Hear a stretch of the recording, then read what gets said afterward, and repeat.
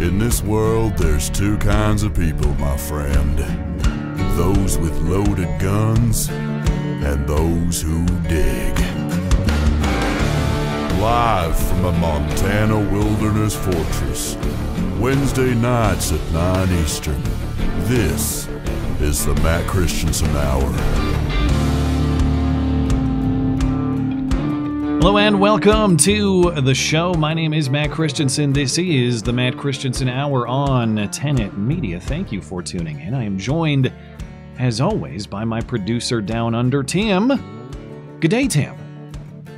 G'day, and on the slight chance she's watching, congratulations to Blonde for the new addition to the family. Hopefully she's not watching. Hopefully she's taking care of that baby. But yeah, for people who are viewers of both shows, you can get the baby story on Sunday. She will be back, I have confirmed. But that'll be over on my channel Sunday night, as always. In the meantime, great guest tonight. Coming up shortly, Harvard law professor Lawrence Lessig on the Trump ballot disqualification case that will be heard by the Supreme Court next week. That's coming up on February 8th. That'll be next Thursday. Professor Lessig is no fan of Trump, but he is a fan of honesty in the application of the law, and he's a fan of institutional integrity in government, so he explains his perspective on why the Supreme Court should and likely will reverse the Colorado Supreme Court decision to disqualify Trump from their ballot. Before we get to that, though, I have to talk about this insane beheading murder in Pennsylvania, the aftermath of which was actually posted in a YouTube video that remained up for several hours yesterday. The killer was arrested late last night, and he had a lot of political thoughts to offer in this video as well. Then later after the interview, we'll talk Ilhan Omar and Cori Bush's latest controversies, neither of which are particularly surprising, but both are certainly worthy of scrutiny. And of course, we'll take a couple email questions to close, and we'll check in with your super chats on YouTube and Rumble as well. But on this insane true crime story, this news broke last night. It was so crazy, I thought it was probably a bit, maybe a prank. Like someone made an insane YouTube video saying that he had beheaded his father, but it was all some poor taste joke or something. It is 100% real, 100% legit. 33-year-old Justin Moan, he posted this video. Originally, I thought it was live streamed. I guess he recorded the video and posted it to YouTube on Tuesday.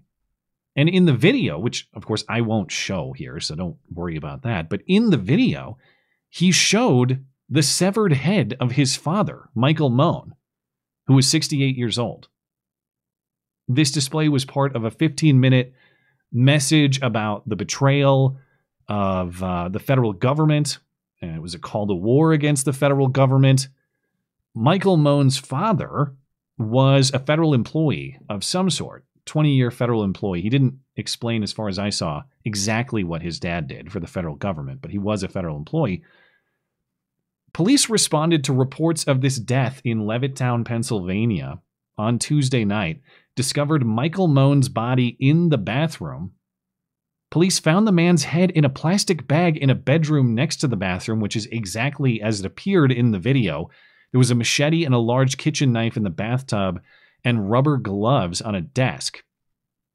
Michael's body was discovered by his wife, who called police. Justin, the killer's son, had already fled at that point.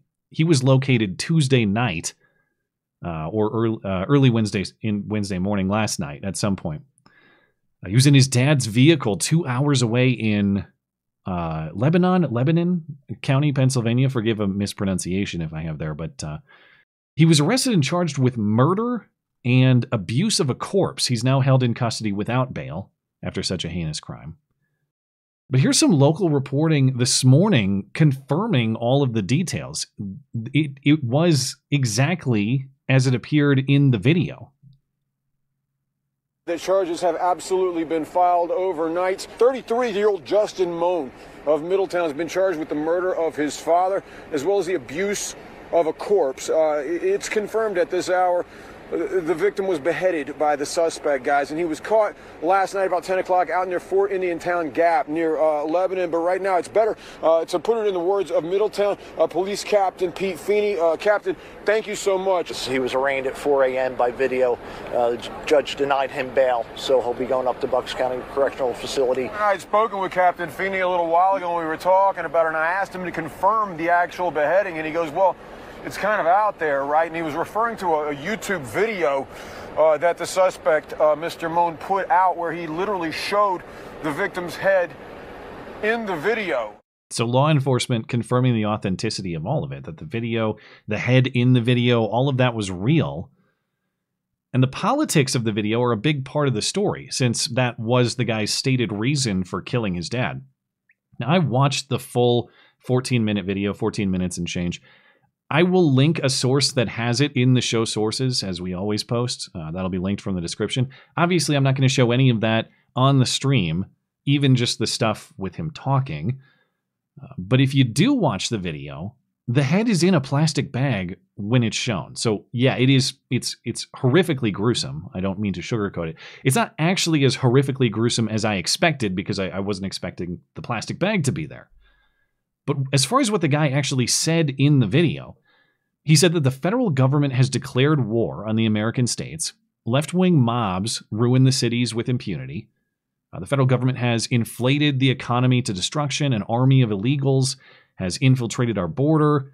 He declared himself the commander of America's national network of militias. And he said that this network of militias, and really anybody outside of the federal government's employment or operation, he said that all federal employees should be killed on sight or captured. All federal property should be seized. Federal law enforcement, in particular, should be killed or captured. And he urged everyone to earn their place in heaven by sending a traitor to hell. He did clarify or exempt state government officials from this order. He said only feds are targeted. He actually declared himself the acting president and ordered Joe Biden to surrender.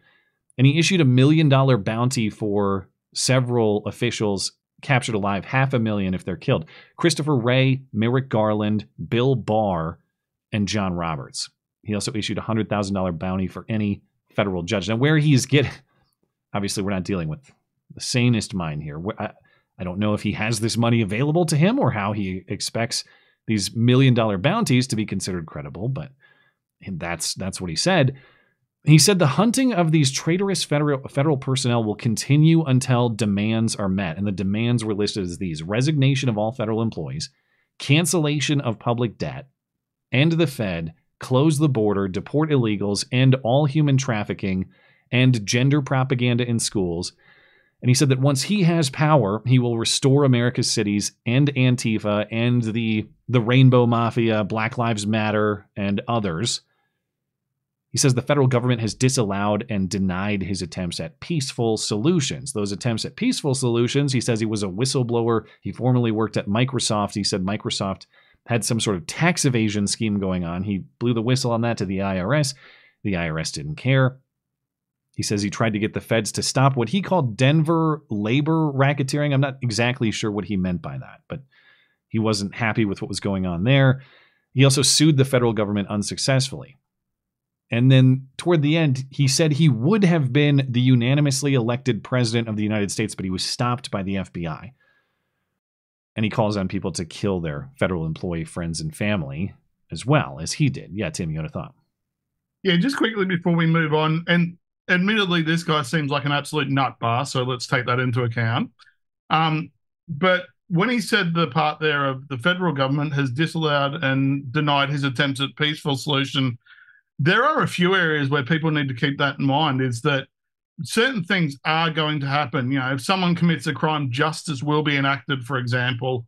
And it's just a matter of, are we going to push to make sure there's a process so that can happen in a peaceful way and an ordered way? Listening to this, he's a nutcase, but you know. One thing I wanted to clarify too, because this, I'm already seeing this. This is a MAGA extremist. This guy is he's a result of Trump's rhetoric. Okay, listening to the video, he never mentioned Trump once, and And could you characterize him as saying conservative things? I guess. I mean, he hates the federal government for reasons X, Y, and Z. And maybe those things are conservative. But if you listen to him, I don't think at no point does he say only Donald Trump can save us, or please put Donald Trump in the White House to fix all of these problems with the federal government. This is a guy who hates the federal government, period, and sees violence as the only solution to the federal government problem. So this was not a Trumpy thing. This was not, work within the system to elect our guy type thing, if you listen to the video. And yeah, it was a strange video to watch, because listening to it, Tim, the point you're making characterizes it correctly. The murder is insane. Declaring himself the rightful president of the United States, who would have been unanimously elected were it not for the FBI who stopped him, that's insane.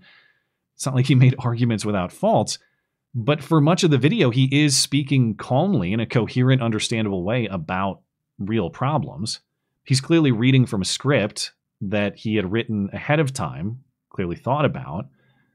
So I'm not sure what's wrong with this guy medically or clinically that led him to decide that murdering his dad was the way to kick off the Boogaloo.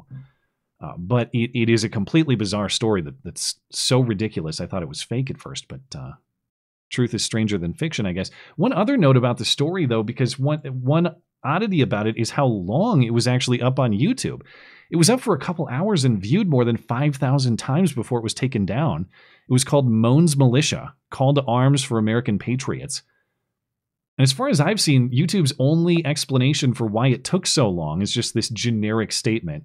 YouTube has strict policies prohibiting graphic violence and violent extremism. Video removed for violating that policy. Teams closely tracking, blah, blah, blah. If he had said the N-word, would it have lasted up on YouTube as long as it did in this case? I've noticed several instances of YouTube being lightning quick to censor mere words and opinions, especially if you had the wrong opinion about, I don't know, a certain injectable from Pfizer or something like that. I've had multiple episodes on my own channel where claims were made even in a joking manner, where the material was taken down faster than an actual severed head in this case. So, that's YouTube policy in action for you, I suppose. Before we get to the interview, the other news item I want to discuss, of course, at the end of last week, crazy lady E. Jean Carroll secured an $83 million verdict in her defamation lawsuit against Donald Trump. I spoke about that story at length on my Sunday show this week, so I'm not going to revisit the case.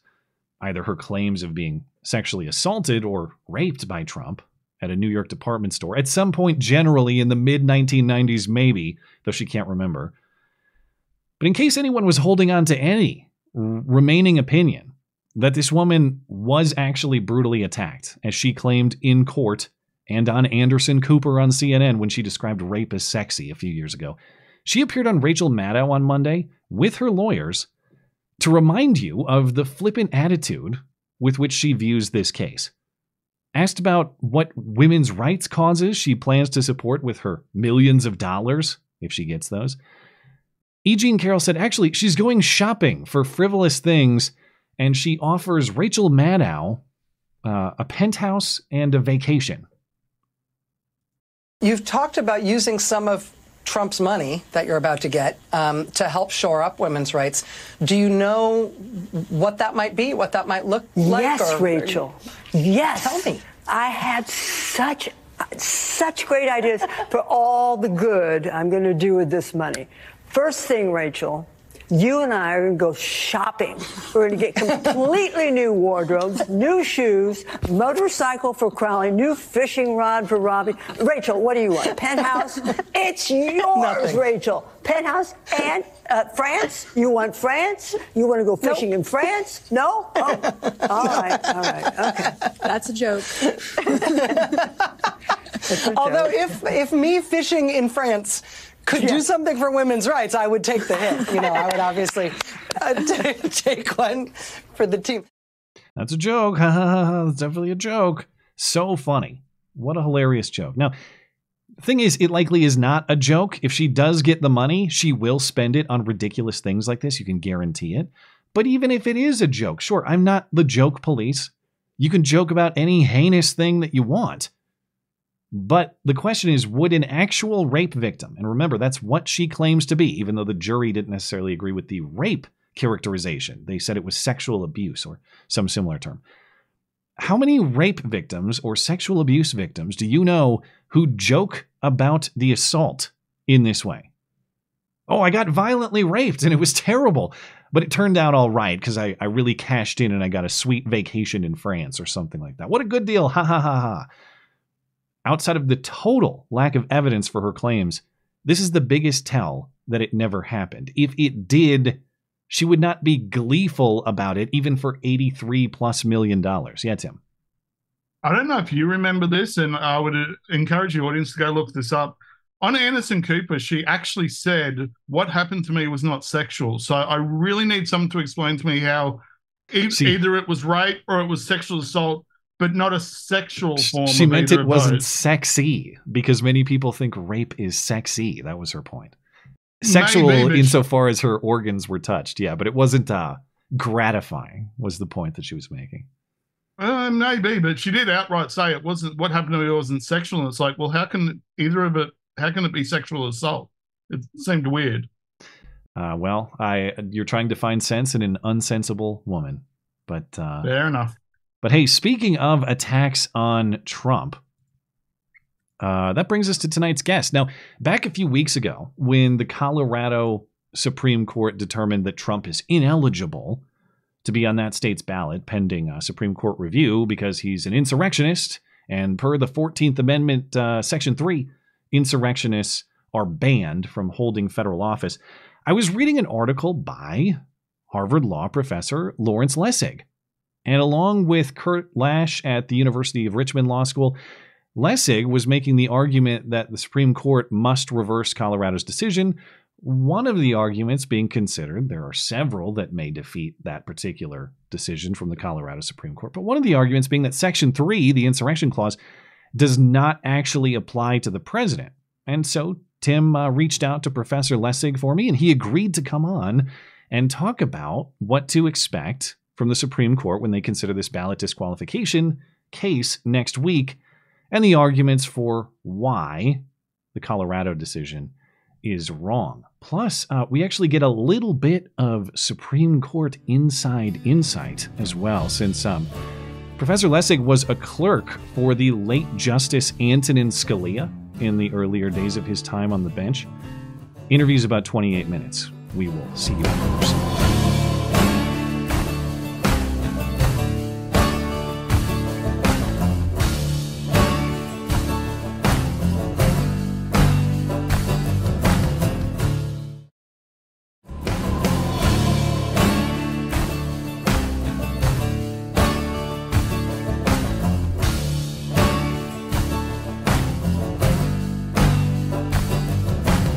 Welcome back. I am pleased to host my guest for the evening. He is Harvard Law professor, author, and activist Lawrence Lessig. Mr. Lessig, thanks for making time for me.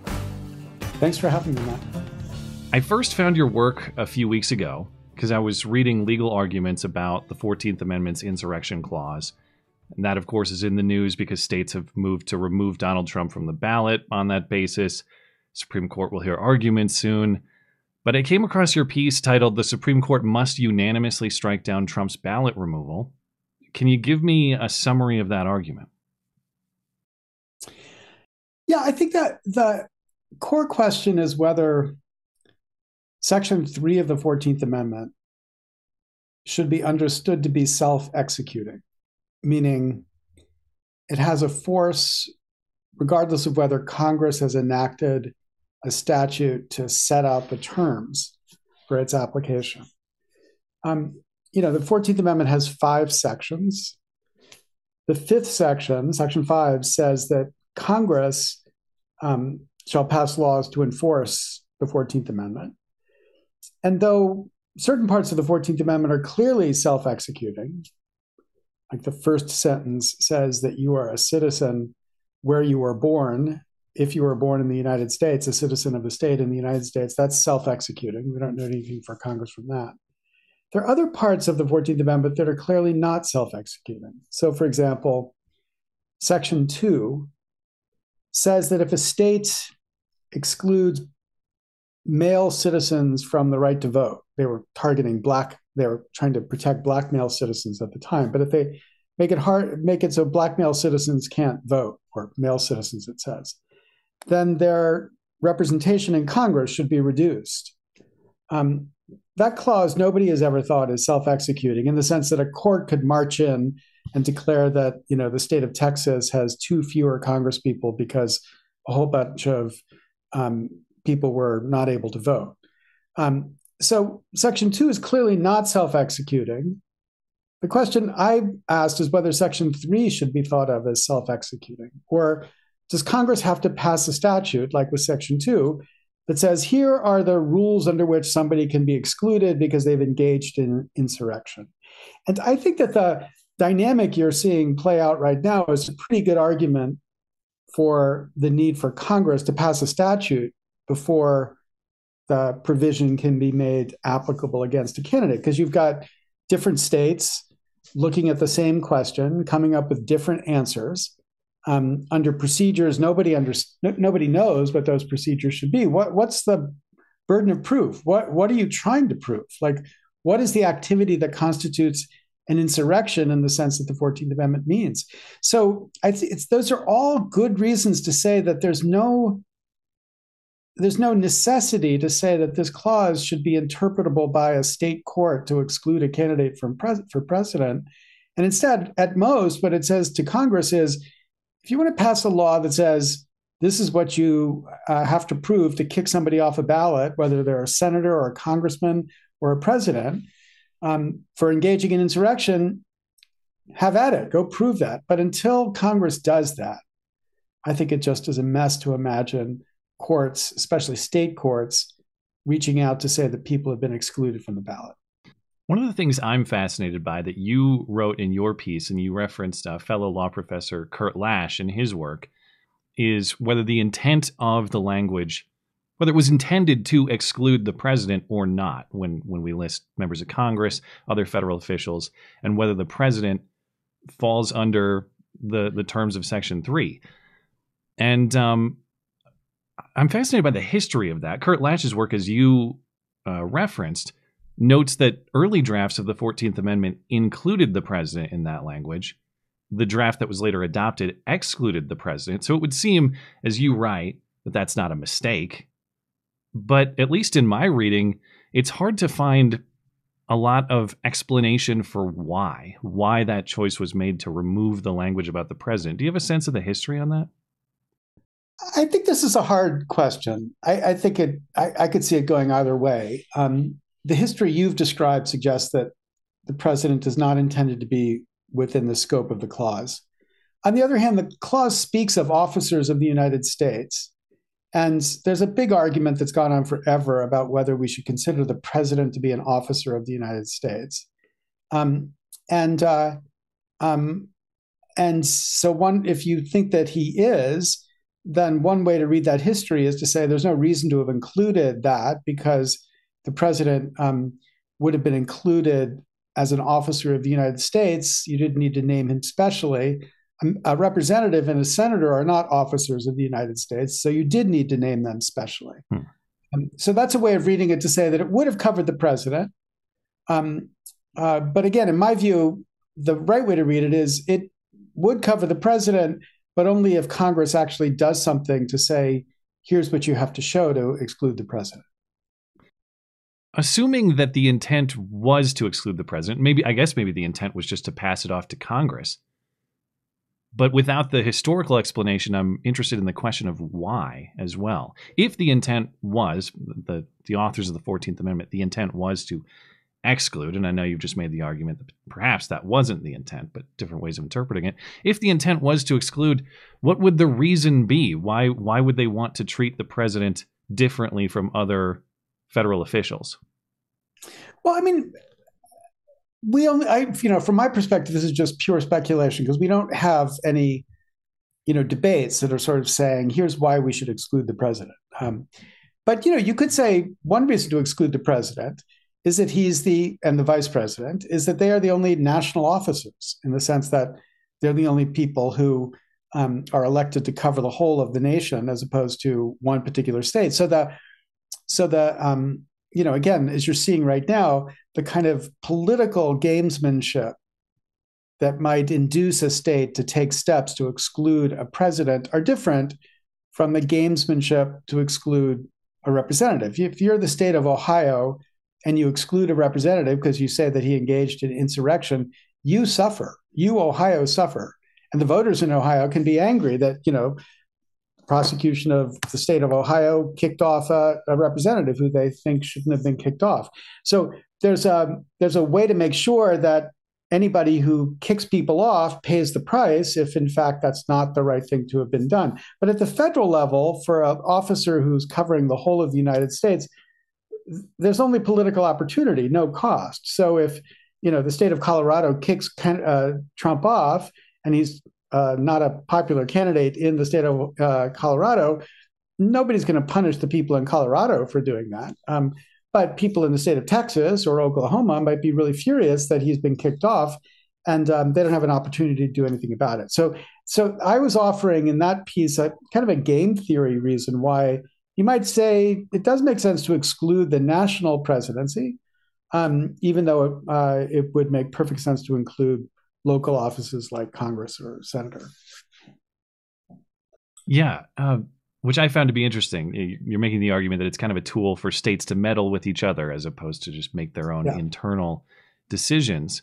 What do you make of the argument that Section 3, this insurrection clause, was written with intent to apply to former Confederates only? I know you mentioned the argument of whether the 14th Amendment was supposed to be prospective in the piece or not. What do you think the correct interpretation is on that?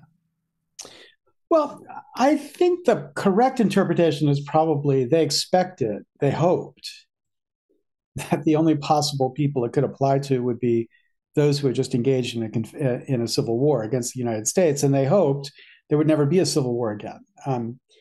But if there had been Civil War V2, we came very close to Civil War V2 in 1876 with the presidential election, which was decided by a commission by one vote in favor of Rutherford Burchard Hayes, even though Tilden had won the popular vote. Many people thought that would have been a civil war again, and there were indeed troops in various states that were mustered in preparation for another civil war. So if there had been a civil war in 1876 or 1877, I would be surprised if people didn't think that the same clause could apply because of the language of the clause. It's stretching it a bit to see it applying in the context of 2021, because I just feel like, I wrote an earlier piece about this, which basically said, I just feel like we should not be applying the insurrection clause in a context where people are fighting about the actual results of an actual election.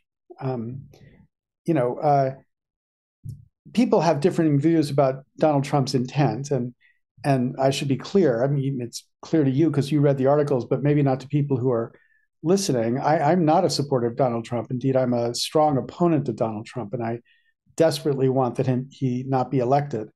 But I think the one concern about thinking about applying insurrection in the context of an election is that an election has all sorts of fights about what should be counted and what shouldn't be counted. And there's like a vigorous contest all the way up to the end when it's resolved. And it feels like it's just dangerous to start saying you've got insurrection in the fight to resolve it one way or the other, assuming that you're not intending for there to be violence. And I actually don't think Donald Trump was stupid enough to intend that there be violence on January 6th. I think things got out of hand. And because they got out of control, all sorts of violence broke out. But that was a really stupid thing to want. I think what he wanted was to create a condition of presence and pressure. I think he explicitly, Ted Cruz and Josh Hawley both argued there should be another commission like there was in 1876 to sit down and look at what the actual issues in each of these states were and whether there was anything sufficient to overturn the results. But all of that's very different from saying, we wanted to literally get elected with guns at the heads of representatives. And so my view is, as long as you're not engaging in actual violence or intending to engage in violence, the fight about who wins an election is not an insurrection. It's a fight of democracy. And insurrection is the thing that you do when you say, okay, we lost the democracy, and now we're going to try to, by force, overturn or overtake through coup or whatever the government that's in place. If you think that's what Donald Trump intended, okay, fine, then call that an insurrection. But if you don't think he intended coup, if you don't think he intended to use force to, coerce Democrats to vote for him, then I just think it was a sloppy event that transformed itself into a bunch of violence. But that doesn't make what Trump did insurrection. How do you think the Supreme Court will decide the case? I think they're going to work as hard as they can to avoid kicking Donald Trump off the ballot. And just from a institutional perspective, it would be disastrous for the court to kick Donald Trump off the ballot. Because I think that, when you've got a guy who is the presumptive nominee of the party removed by the Supreme Court, the anger at the court would be overwhelming, because the basis for removing him is deeply contested. People just don't see the same facts. They don't, red and blue look at the same thing and see something completely different. So I just think institutionally it would be disastrous. And so I think they see that, and I think they're going to try to find the best possible way for them to retreat. And I think the best possible way for them to retreat from doing that is a very principled move, just simply to say, it's not for us on our own to describe the contours of what Section 3 requires. Congress is told by Section 5 they should pass a law to enforce it. So pass a law. Say, here's what you have to prove somebody's engaged in insurrection. And the next time there's something like this, if that's proven, then that person can be excluded. But we're not going to do that on our own. And we're certainly not going to let the Supreme Court of Colorado do it on their own.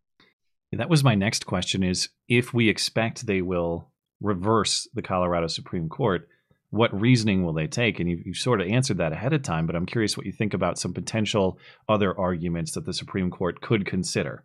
As in, could they make a more definitive statement? No, Donald Trump is not an insurrectionist per reasoning A, B, and C.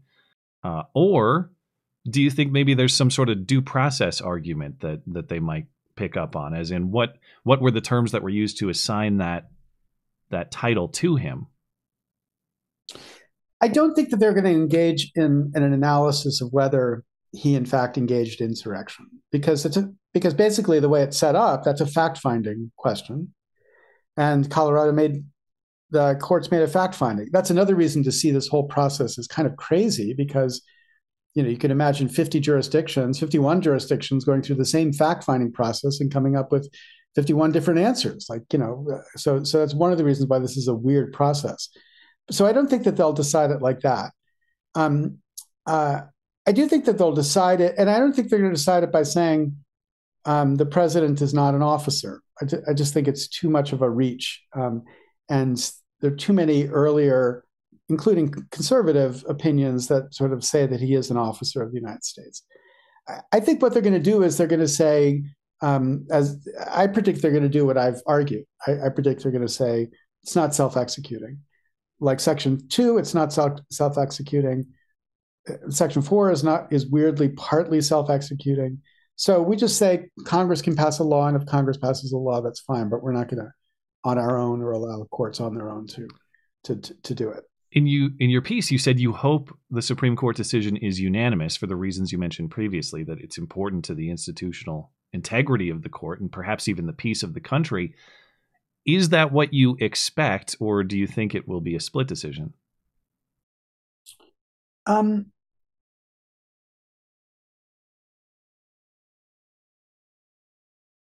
I'm cautiously optimistic that if the court reverses Colorado, it will do it unanimously. I think that because of course the people who would be presumptively giving in that context, the liberals on the court, I actually think are deeply troubled about the institutional viability of the court. I know Elena Kagan is somebody who has spoken repeatedly about the need to think about the institutional health of the court. And so I think this will be a salient point for her. And, I hope that they, the three of them can kind of bite their tongue and go along, because I know that they have frustrations with Donald Trump that they might want to express. If it's the other way and they affirm, I'm pretty sure that they're not going to do it unanimously, even though, again, I think they should do it unanimously. I think there are just times that the court needs to act without inviting any partisan reflection. That was like Brown versus Board of Education, where Chief Justice Warren twisted everybody's arm to say, we're not going to release this opinion unless it's unanimous, and I want all of you to sign on to this opinion. This is the same. This is just as significant because we are on the precipice right now. I mean, you look at what's happening in Texas, it's astonishing how close we are to challenging the very premise of the federal system that we've established. And this is just one more battle that we just can't afford, I think. I know in the piece, if the Supreme Court were to affirm Colorado and allow the disqualification of Trump from the Colorado ballot or other states that may join, you explicitly warn of potential civil war in there, which I don't think is necessarily hyperbolic. This would be a very serious conflict, I think. But how do you think that would develop if the Supreme Court were to affirm Colorado? Would you expect to see a big wave of states joining in? I know different states probably have different systems of how this disqualification would actually happen, but how do you think 2024 would go if the Supreme Court said Colorado got it right? Well, it's a complicated story because most states are not swing states. So Colorado is not a swing state. Donald Trump is not going to win Colorado. So the fact that he's excluded from the ballot isn't going to change the ultimate calculation to get to 270. The real question is whether he would be kicked off of a red state or a swing state.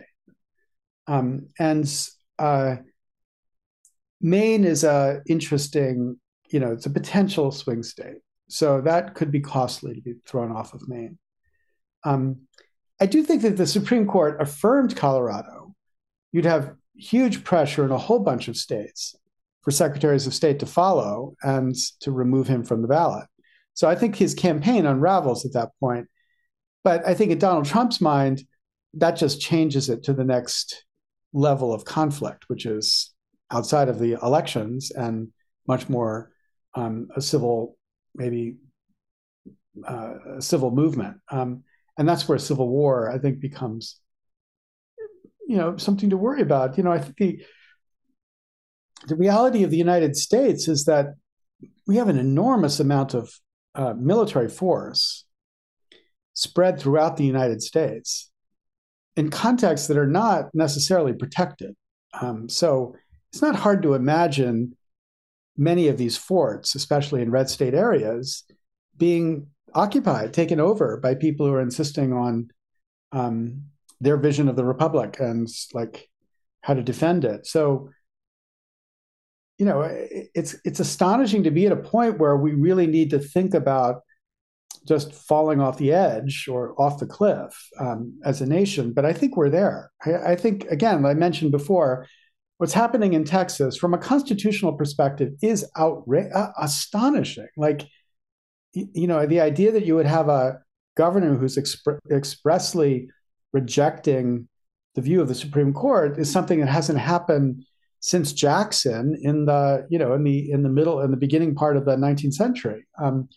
And we thought that, we resolved that in some sense. And if you had asked 10 years ago whether any governor would ever do what is happening right now, no law professor would have said that he would have done something like this. And when we start talking about, okay, the National Guard is going to have to be federalized, and what happens when you actually try to federalize and they resist, this is a mess. It's a nightmare. So we just we need to minimize the number of these existential conflicts, not increase them. And I think there's so many ways this court can avoid this being one more existential conflict for the Republic, and I expect they're gonna find a way to do that. Yeah. Before I let you go, I'd like to ask you for a little more insight on the workings of the court, because I guess I could have assumed, but when you mentioned the politicking behind the scenes with Brown v. Board, that's very interesting to me. And I was reading about your background. Am I correct that you clerked for Antonin Scalia? Yeah. Do you have any good Scalia stories? Because I'm a big admirer of Scalia, not just the legal philosophy, but the writer. Whether you agree with Scalia opinions or not, it's always an entertaining read. So do you have any Scalia stories from your experience? Well, he was a great person to work for. He was a tough boss, but he loved to laugh, and he was very supportive of his clerks. The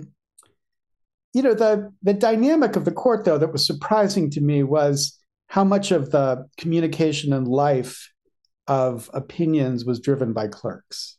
So, the justices would hear an argument, and then on Friday they would have a conference where they would decide how it was going to be resolved, and presumptively who was going to write the majority opinions and the dissents. And then the negotiation of the terms of those opinions would happen through drafts, which clerks were like shopping around. Like I would go to the O'Connor chambers and say, here's what we're going to say, and what do you think? And is there going to be a problem with that?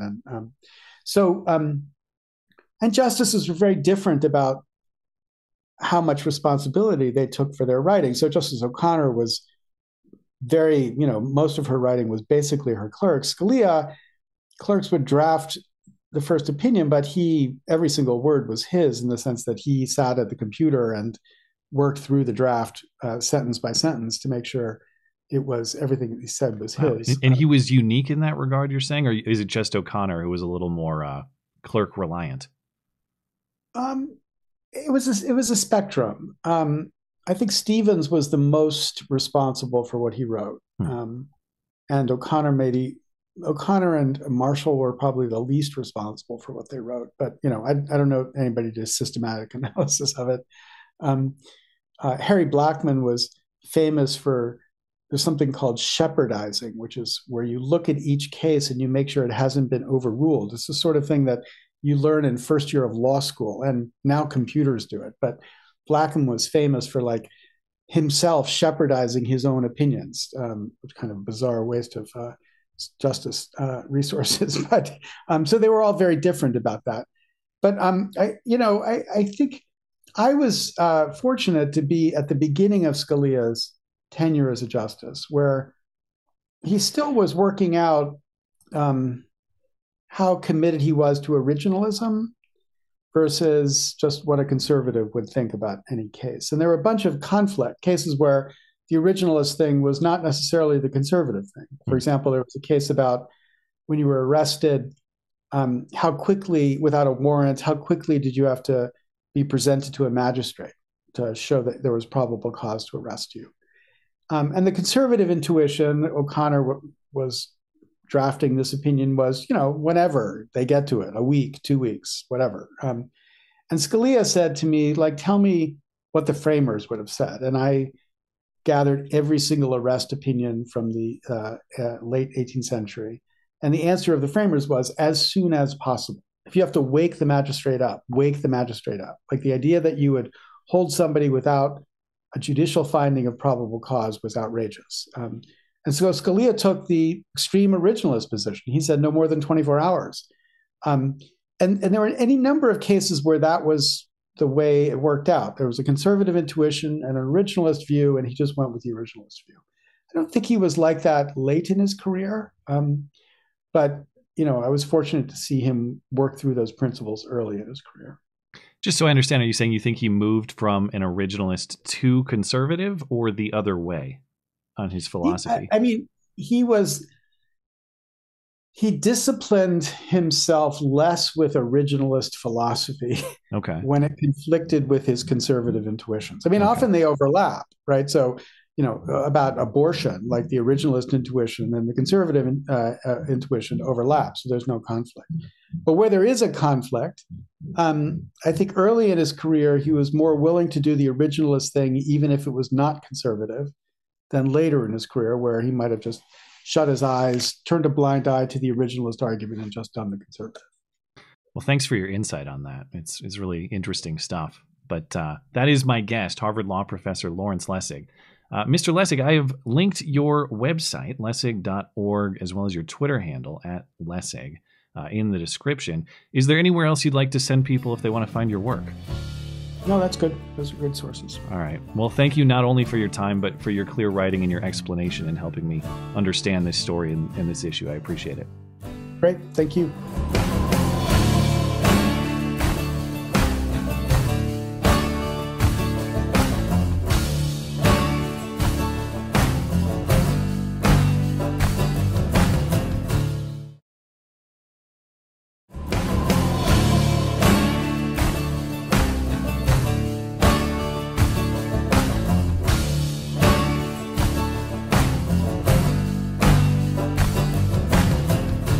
Thanks again to my guest, Professor Lawrence Lessig. Find his work at lessig.org, linked in the description. Now, you may have heard a thing or two during the duration of that interview that perhaps you disagree with. Perhaps you would have liked some pushback from me. A couple of things on that. Number one, I very much appreciate someone of a different political perspective being willing to talk to me. So I'm interested in his legal expertise. Not really interested in starting a debate about Greg Abbott at the border or something like that. So I know people might not agree with his perspective on that, but I certainly appreciate his willingness to share it. And as far as I'm concerned, man, I got a Harvard law lesson for free. And at least once upon a time, and for most of this country's history, actually, that was a very prestigious thing and a highly valuable commodity. So I want to maximize that limited time I have with discussions on the law and hearing what he has to say and not get lost in trying to take up the sword to debate on every political issue possible. Also, I really appreciated the insight he gave me on the inner workings of the Supreme Court, specifically that some justices rely more on their clerks than others, and the question of who's really writing the Supreme Court opinions. I guess I shouldn't really be surprised to learn that clerks do a lot of that, if not close to all of that for some justices. It's just more federal government bureaucracy, of course. That is the norm, not the exception. So it does make sense. At least my admiration for Scalia still stands. It was not some clerk writing those opinions for him, and I'm glad to know that. Tim, you had a thought?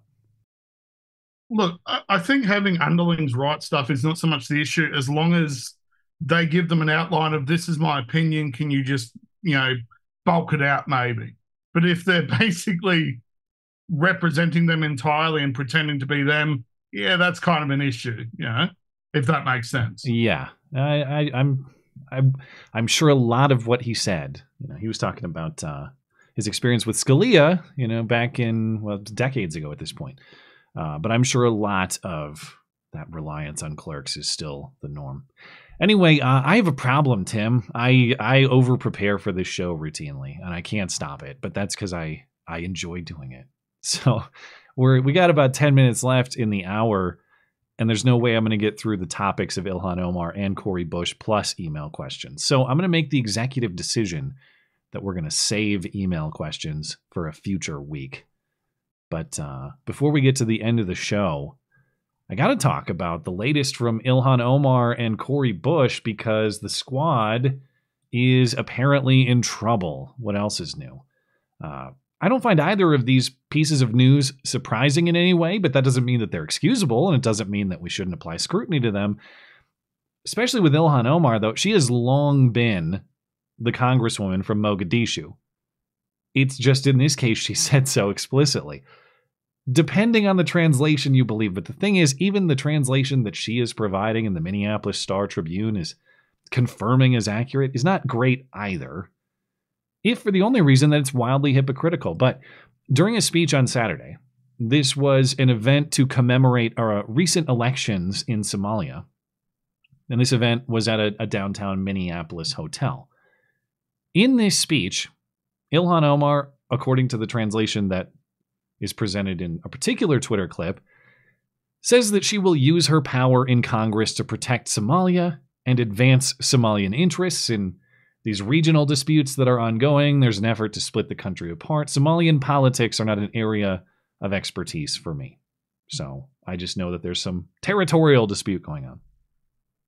The viral clip has a translation that, again, Omar is disputing. We'll get to that in a minute. I'll do my best to read some of that translation here. Bear with me. Many Somalians personally encourage me to speak to the U.S. government to help Somalia. They want to know what the U.S. government could do for Somalia. My answer to Somalians was the U.S. government will only do what the U.S. tells them to do, or what Somalians in the U.S. tell them to do. They do what we want and nothing else. They must follow our orders. We Somalians have the confidence in ourselves. We live in the U.S. We pay taxes in the U.S. The U.S. is a country where one of your daughters, me, is in Congress, and as long as I'm in Congress, Somalia will never be in danger. Our waters will not be stolen by Ethiopia or anybody else. The U.S. would not dare to support anyone against Somalia, steal our land or resources. You can sleep in comfort knowing I'm here to protect the interests of Somalia from inside the U.S. system. This woman, me, you sent me to Congress. I'm working day and night. I know the plight of Somalians. I'm as concerned about Somalia as you are. Together we'll protect the interests of Somalia. And Somalia is for Somalis only. As over 45% of Somalia's population, they're not even ethnic Somalis. Wow, imagine that controversy. Now, the most damning language in that particular translation being, I am here to protect the interests of Somalia from inside the U.S. system. Ilhan Omar and the Star Tribune in Minneapolis, they are disputing the accuracy of that translation. Omar provided a link to a translation she says is better, and the Minneapolis Star Tribune had a Somali-speaking person review that translation. They say it is accurate. It reads in part... Oh, where did I lose the highlight? Oh, here we go. Reads in part, my answer was the U.S. government will do what we tell the U.S. government to do. We as Somalis should have that confidence in ourselves. We live in this country. We pay taxes in this country. It's a country where one of your own, as in Ilhan Omar, sits in Congress. As long as I'm in Congress, no one will take Somalia's sea, and the United States will not support other people to rob us. Rest assured, Minnesotans, the woman you sent to Congress is aware of you and has the same interest as you. Okay, that's still a slightly softened version of effectively the same thing. The primary theme remains. The U.S. Congress is a vehicle to advance Somalian interests. Also notable are the other points of criticism that the Star Tribune fact check, at least as far as I see, doesn't really address. In the American context, of course, Ilhan Omar is constantly speaking about diversity. We have to open our borders to all the world's people. Diversity is our strength. Yet in Somalia, she says Somalia is for Somalis only. Talks about how it's a problem that 45% of people in Somalia are not, in fact, ethnic Somalis. Sounds awfully ethno-nationalist. Maybe hateful to me if a white person said such a thing in this country. And the other problem, of course, is that Ilhan Omar, in the context of the U.S. and Israel, has constant questions about dual loyalty. And to a large extent, I actually think that there's a fair point there.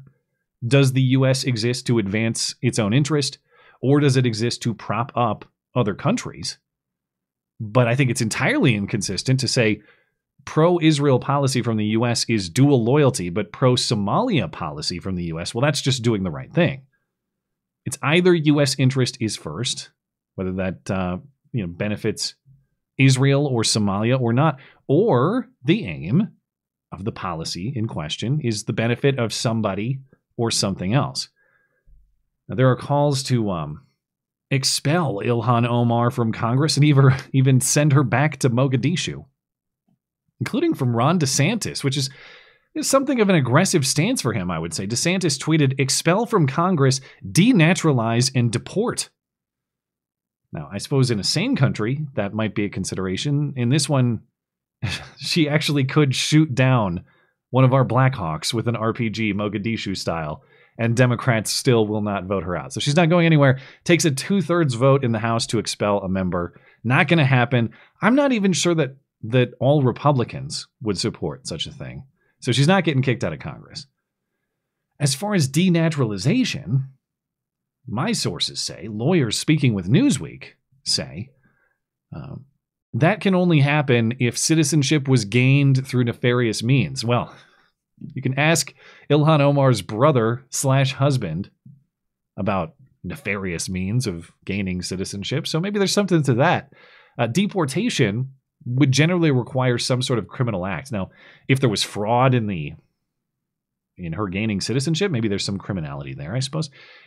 The speech that we just heard, I mean, I consider the content to be pretty outrageous. As far as the speech alone, though, it's tough to argue that the speech itself is criminal unless you want to make a treason claim about it, which I suppose you could make that argument. I think denaturalization and sending her back to Somalia is more likely than getting kicked out of Congress. In fact, even if we did send her back, she might still serve in Congress on Zoom or something like that.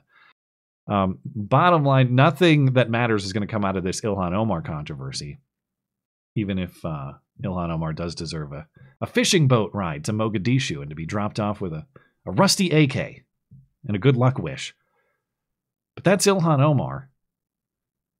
We also have fellow squad member Cori Bush under scrutiny this week.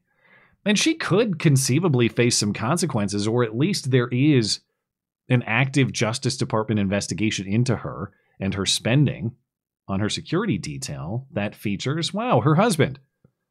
On Tuesday, Bush confirmed the investigation into her with a press conference in which she insisted that she's done nothing wrong, and she only hired her husband because he's a trained security guard who will provide the job or do the job at fair market rate or below fair market rate. Any claim otherwise is just a right-wing smear. I hold myself, my campaign, and my position to the highest levels of integrity. I also believe in transparency, which is why I can confirm that the Department of Justice is reviewing my campaign spending on security services. I have endured relentless threats to my physical safety and life. As a rank-and-file member of Congress, I am not entitled to personal protection by the House and instead have used campaign funds as permissible to retain security services. I have not used any federal tax dollars for personal security services. Any reporting that I have used funds for personal security is simply false. Right-wing organizations have lodged baseless complaints against me. I retained my husband as part of my security team to provide security services because he has had extensive experience in this area.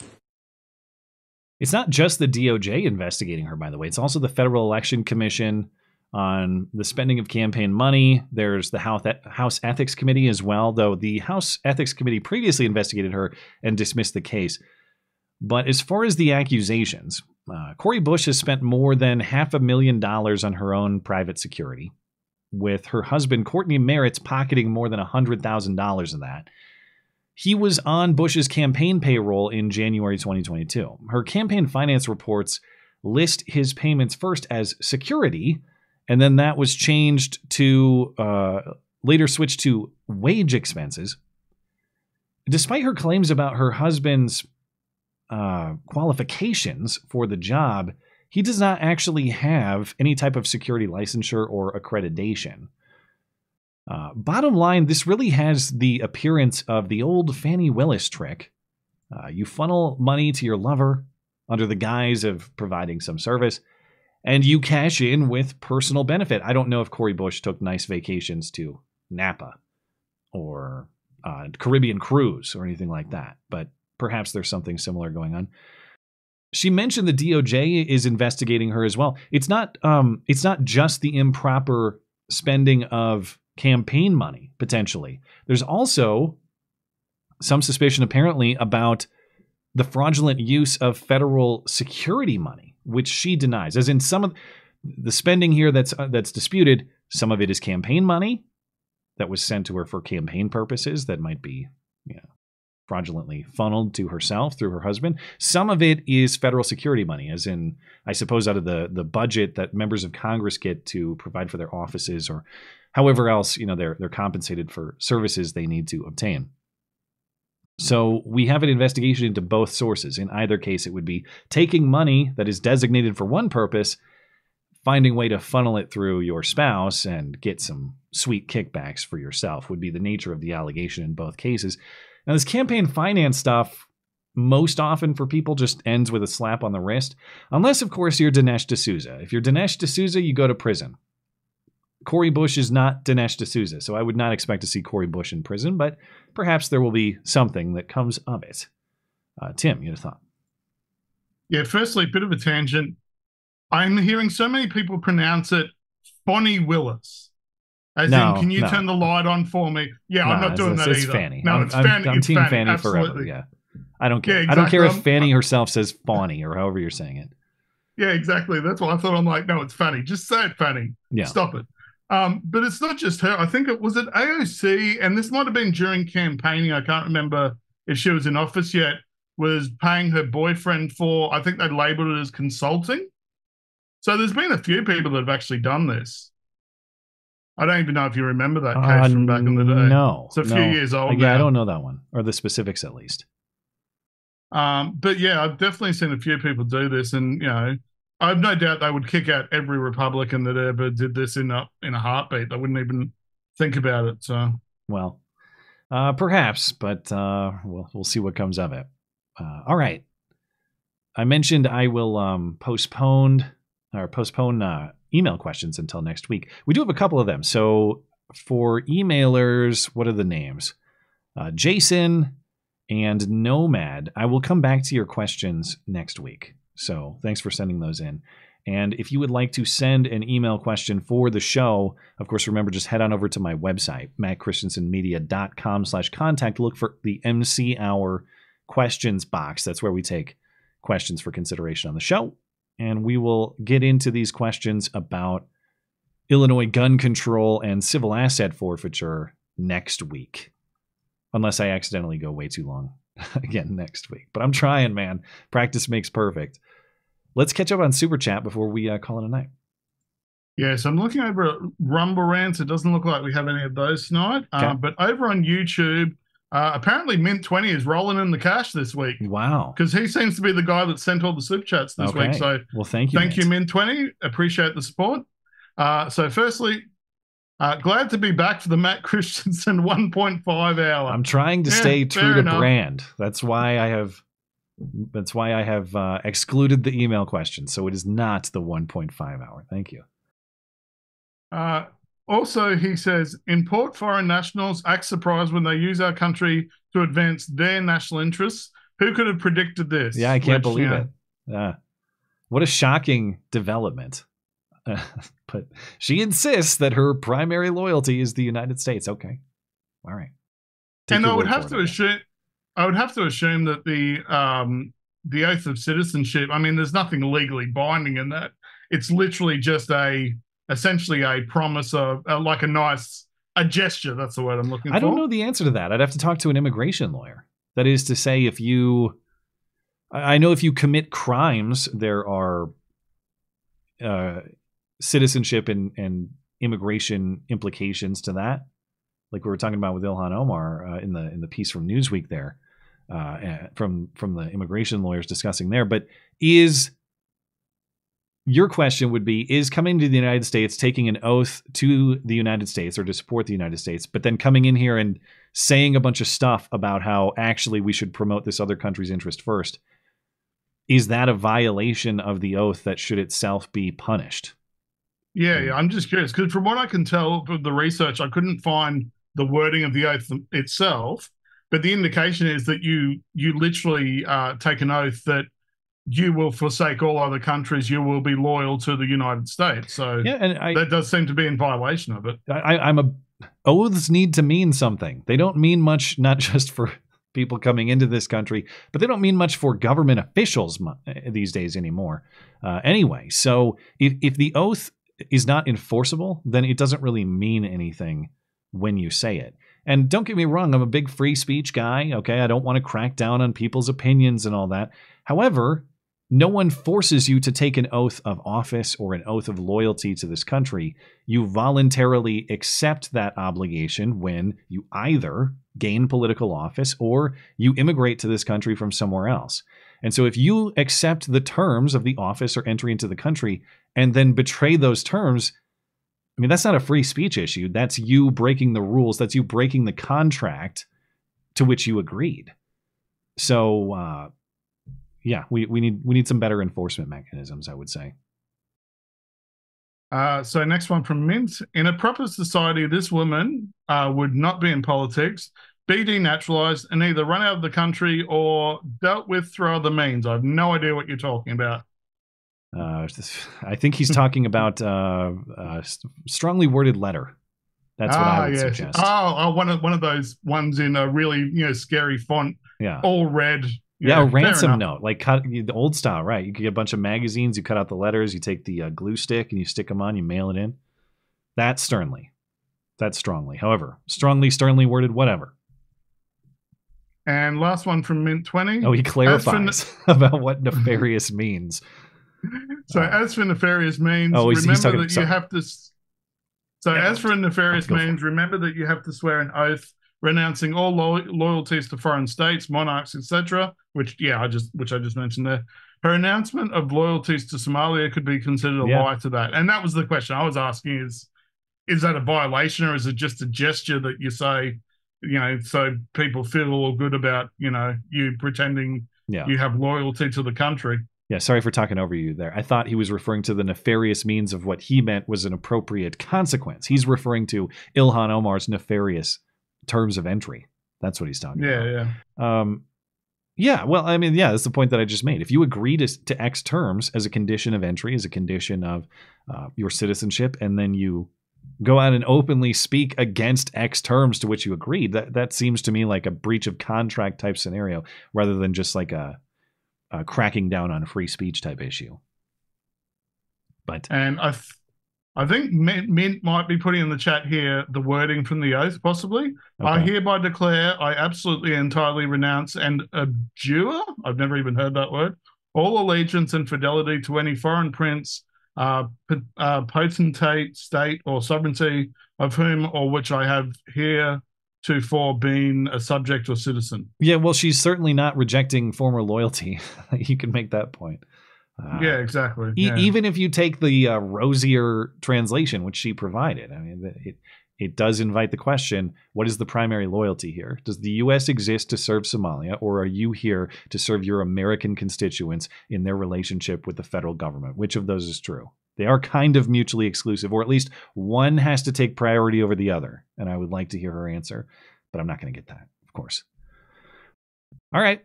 We all set? Looks like it. Nothing coming up in Rumble yet, and I'll just refresh to make sure, but looks like YouTube are all done. So, all right. I think we're good. Well, thank you, Mint, and thanks, Tim, for reading those.